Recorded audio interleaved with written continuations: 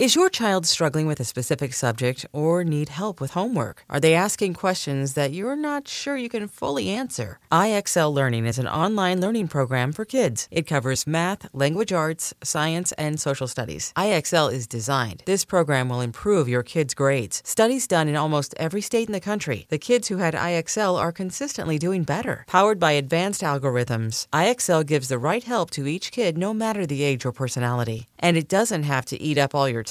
One subscription gets you everything for all the kids in your home, pre-K to 12th grade. So don't miss out. 1 in 4 students in the U.S. are learning with IXL. IXL is used in 95 of the top 100 school districts in the U.S. Make an impact on your child's learning. Get IXL now. And listeners can get an exclusive 20% off IXL membership when they sign up today at IXL.com/audio. Visit IXL.com/audio to get the most effective learning program out there at the best price. Knowing how to speak and understand a new language can be an invaluable tool when traveling, meeting new friends, or just even to master a new skill. But it's not always simple when you're bogged down by textbooks and structured classes. That's why so many people trust Rosetta Stone. Rosetta Stone is the most trusted language learning program, available on desktop or as an app. It truly immerses you in the language you want to learn, like Spanish, French, Italian, Chinese, and more. You won't just be studying English translations. The Rosetta Stone intuitive process helps you pick up a language naturally, first with words, then phrases, then sentences. Don't put off learning that language. There's no better time than right now to get started. For a very limited time, listeners can get Rosetta Stone's lifetime membership for 50% off. Visit rosettastone.com/rs10. That's 50% off unlimited access to 25 language courses for the rest of your life. Redeem your 50% off at rosettastone.com/rs10 today.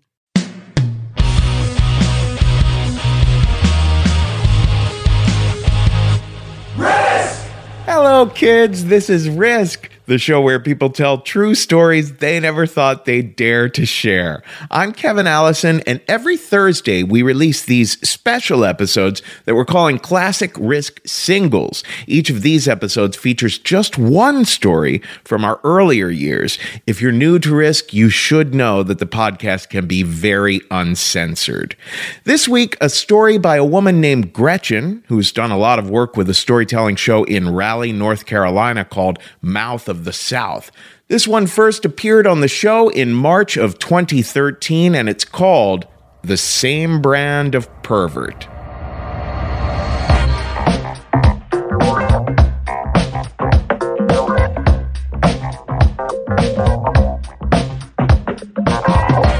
I'm not sure when it all started, but it did all start before I knew what being turned on by anything was. When other children were playing with toys, I was attracted to things like yardsticks, wooden spoons, ping pong paddles, blind adjusters, things that kids typically don't play with. I had these 2 dolls, and they were rag dolls, and they were a little bit smaller than me, and these poor dolls, they caught hell. I disciplined them all the time. It came to a point where I was so disgusted with their behavior that I took their clothes off of them, and I went into my mother's room and I got her red lipstick and I drew these little red asses on the back of my rag dolls so that everyone would know how naughty they were and that they had been spanked. Occasionally my mom would chime in and say something like, "Stop hitting your dolls," but they would continue to misbehave, so I would have to do things like put them under the couch cushions, which was the spanking machine. So I would leave them in the spanking machine for an hour and take them back into my room, and then they would behave. And that's pretty much how my strange little childhood went. Corporal punishment was a regular thing in my household. One thing that I never played with the dolls was a belt, because that's what I got used on me was a belt. It was something that was used regularly for any kind of behavioral screw up. It was used at least weekly. In my early adult life, I did things like I went to the home improvement store and I looked at the dowel rods and I blushed.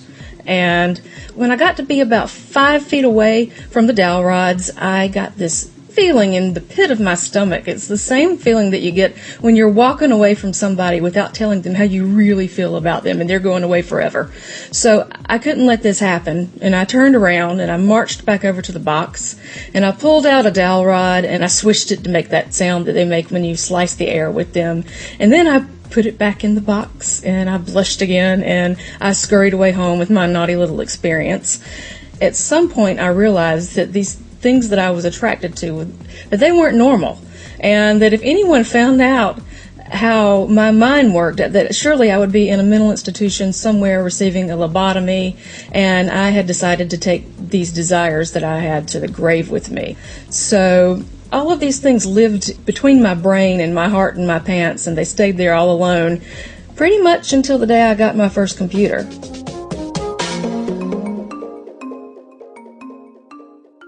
I was 24 when I got married the first time, and I began the only long-term sexual relationship that I had ever had, and I had problems being turned on by normal things like kissing.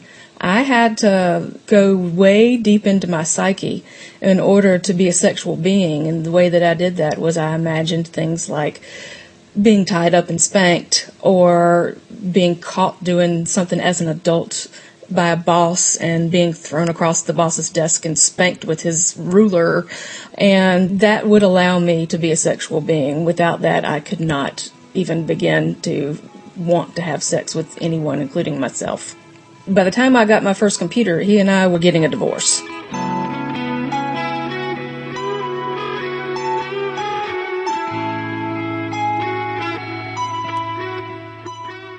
So I got my first computer, and while I was not able to say the word spanking out loud, I could sure type it. And there I was. I entered into the world of BDSM. I found websites and pictures and clips that were 12 seconds long that took an hour to download. And this was enough to put me in a state of euphoria, because I really didn't think that there was anybody out there that thought like me. I thought I was the only one born to this planet who got a sexual charge out of grown-ups being spanked. So when I found the first chat room that I was ever in, I was in awe. And I can remember sitting in front of my computer screen with my face numb, just because it was sensory overload, and I actually felt like I had been beamed up in a spaceship and dropped off on my proper planet. These people knew exactly what was inside my head. It was really scary at first. And then I said, okay, well, this is kind of great. I'm not the only crazy one. And then it evolved to, okay, I'm not crazy, because there are literally thousands of people on this website, in this chat room, that are talking about spanking and other kinky things like it's a real normal thing, and it's not even dirty anymore. It's just kind of normal. So I became a regular in the chat room, and I developed some friendships, and I had a lot of online play. So I figured that maybe I should think about meeting somebody in real life. I was going through a divorce at the time. My husband was in another state. So I was in the newbies chat room, and I was waiting on people to sign in. And people would sign in that wouldn't be anywhere near local, and I don't know how much time passed, but eventually somebody did sign in and say, hi, I'm a dominant male from South Carolina, and is there anyone here from North or South Carolina? And I jumped on that.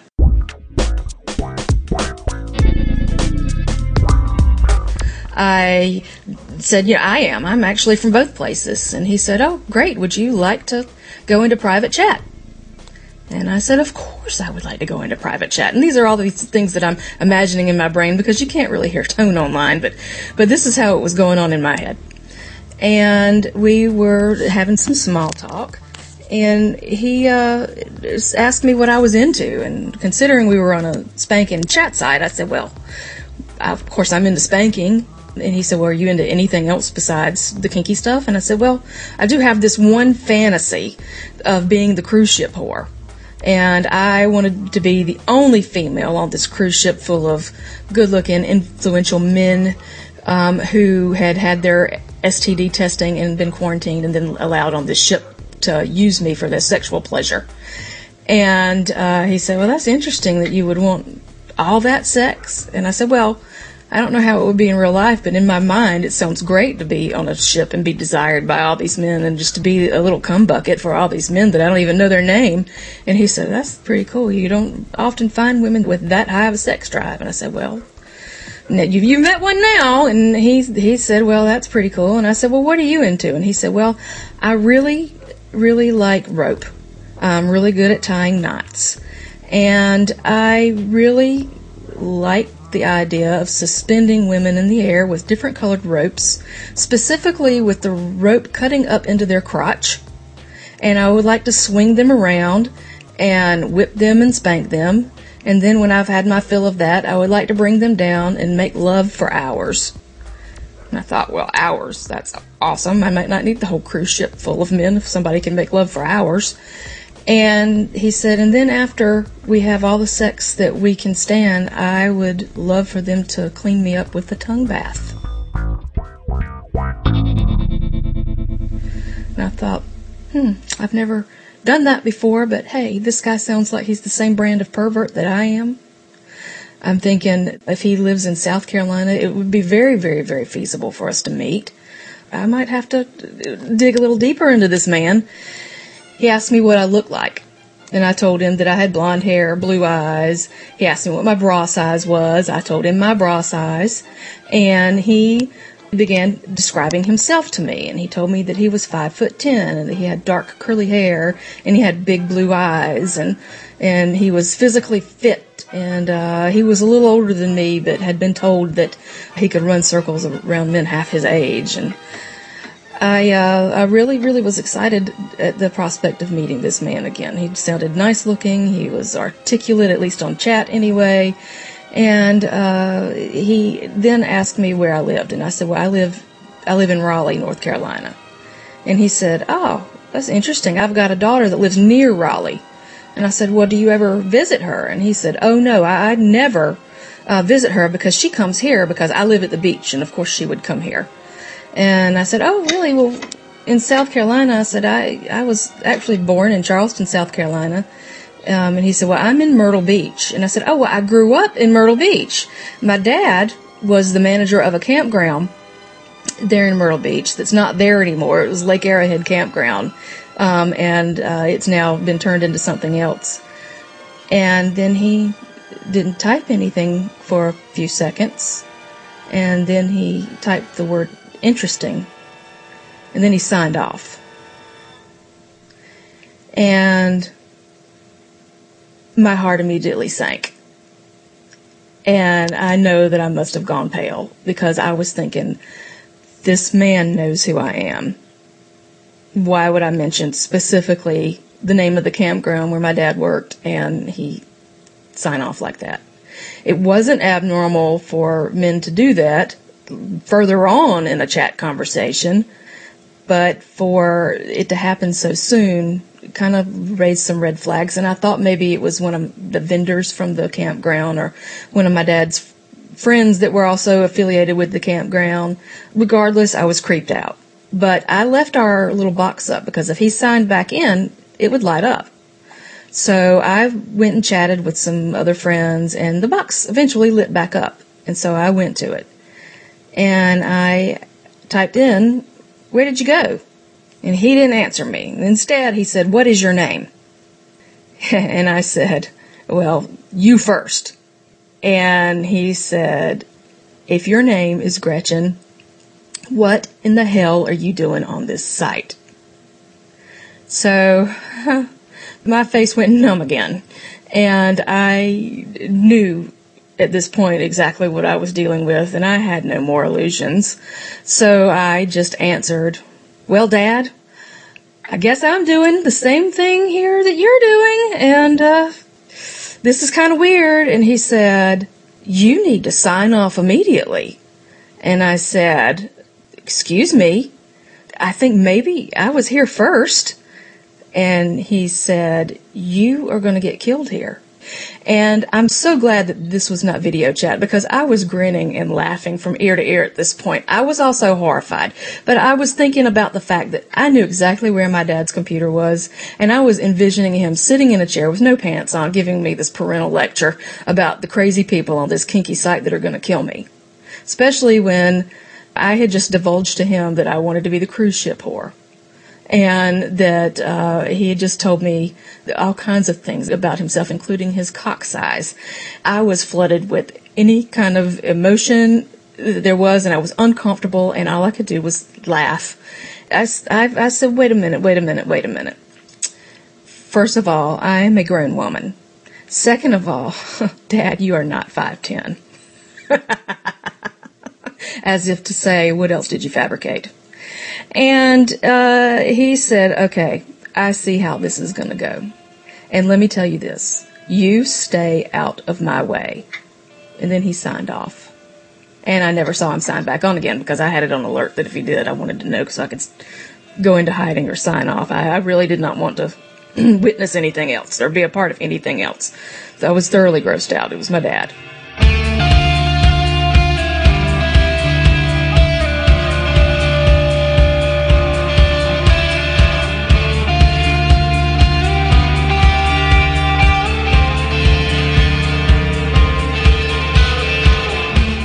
Fast forward a year, maybe a year and a half, I've switched sides, and I'm no longer a subby girl in search of somebody to capture me and use me for horrible things. I am now a dominant female, and I have a real-life subby boy who is in the United States, in Chapel Hill on a work visa, and he is about to be shipped back off to England, and I wanted to take him to Myrtle Beach, to the ocean. He had never seen the ocean. He had never been to an amusement park, and, I wanted him to at least experience one aspect of white trash hell before he went back to England. So we went and visited Myrtle Beach, and I took him to the pavilion, and he rode a roller coaster, and it was great. And I had told him the story about meeting my dad in the chat room, which this is the same place that I also met him. So he was very familiar with the way things worked there. And we went to my dad's house, and I said, do not bring this up. Well, my little subby boy identified as a brat, and brats do things to get in trouble. They're like imps. They can't help themselves. So he met my dad, and we got all the niceties out of the way. And he looked at my dad and said, so do you ever go into the chat room anymore?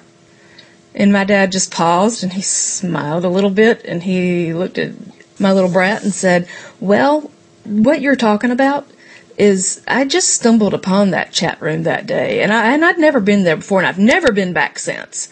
And my little subby boy said, with all due respect, sir, you and I both know that is not true. And my dad said, okay, so let's get this straight. We're not having this conversation in this house. I'm not going to talk about this with you, and I am not going to talk about this with you. And he pointed at me, which was fine with me. And he said, so if you bring it back up again, I'm going to ask you both to leave, because this is something that I'm not comfortable talking to either of you about. So we stopped talking about it, and we had a nice time after that. My dad was not being a jerk. He just kind of drew a line, and we stayed behind the line, thank goodness.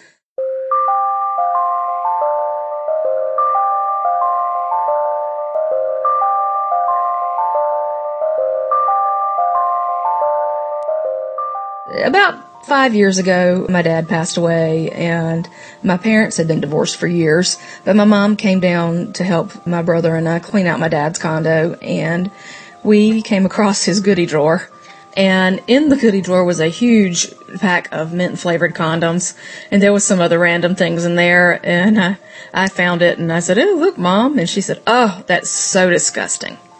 And I said, well, Dad was a little bit of a freak, and she said, I know, I find it to be just disgusting. And I said, well, did I ever tell you about the time that I ran across him in an adult chat room? And she said, no, you didn't.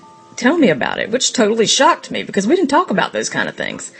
And I told her a nutshell version that was rated PG-13. Then I kind of felt guilty because I was in Dad's house. And I had just told the story in his house, and he was gone, and we had made a pact, and I still wanted to honor it. And that pact was two very specific directives from my father. Number one, stay out of my way. And number two, we are not talking about this in my house. And so my mom started to divulge some information, and I just threw my hand up and said, Mom, wait. Let's don't talk about this. Let's don't talk about this in this house. And she said, okay, that's fine. which was probably the only time that I ever cut my mother off about sex. She usually is the one that stifles the conversation.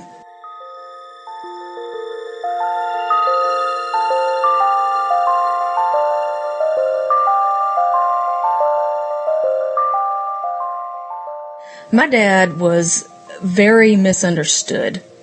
He was known as a ladies' man, and he cheated on his wife, and he cheated on 2 wives, and and I really think it's a tragedy that he didn't have the resources that kinky people have today, where they can be in a relationship that it's perfectly okay to, number one, not be monogamous if you don't want to be, and number two, to act on these kinky feelings that you feel are so strange that you have to hide and be ashamed of. We're not there anymore. It's evolved into something so much bigger and more normal than it was for someone that was born in 1947.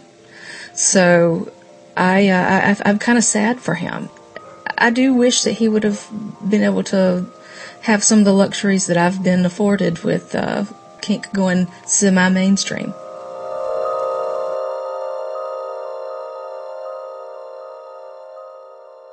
That's all for this week's Classic Risk Singles episode. Now, don't miss out on our regular full-length episodes. There's a brand new one every Tuesday. And everything you might want to know about us is at risk-show.com.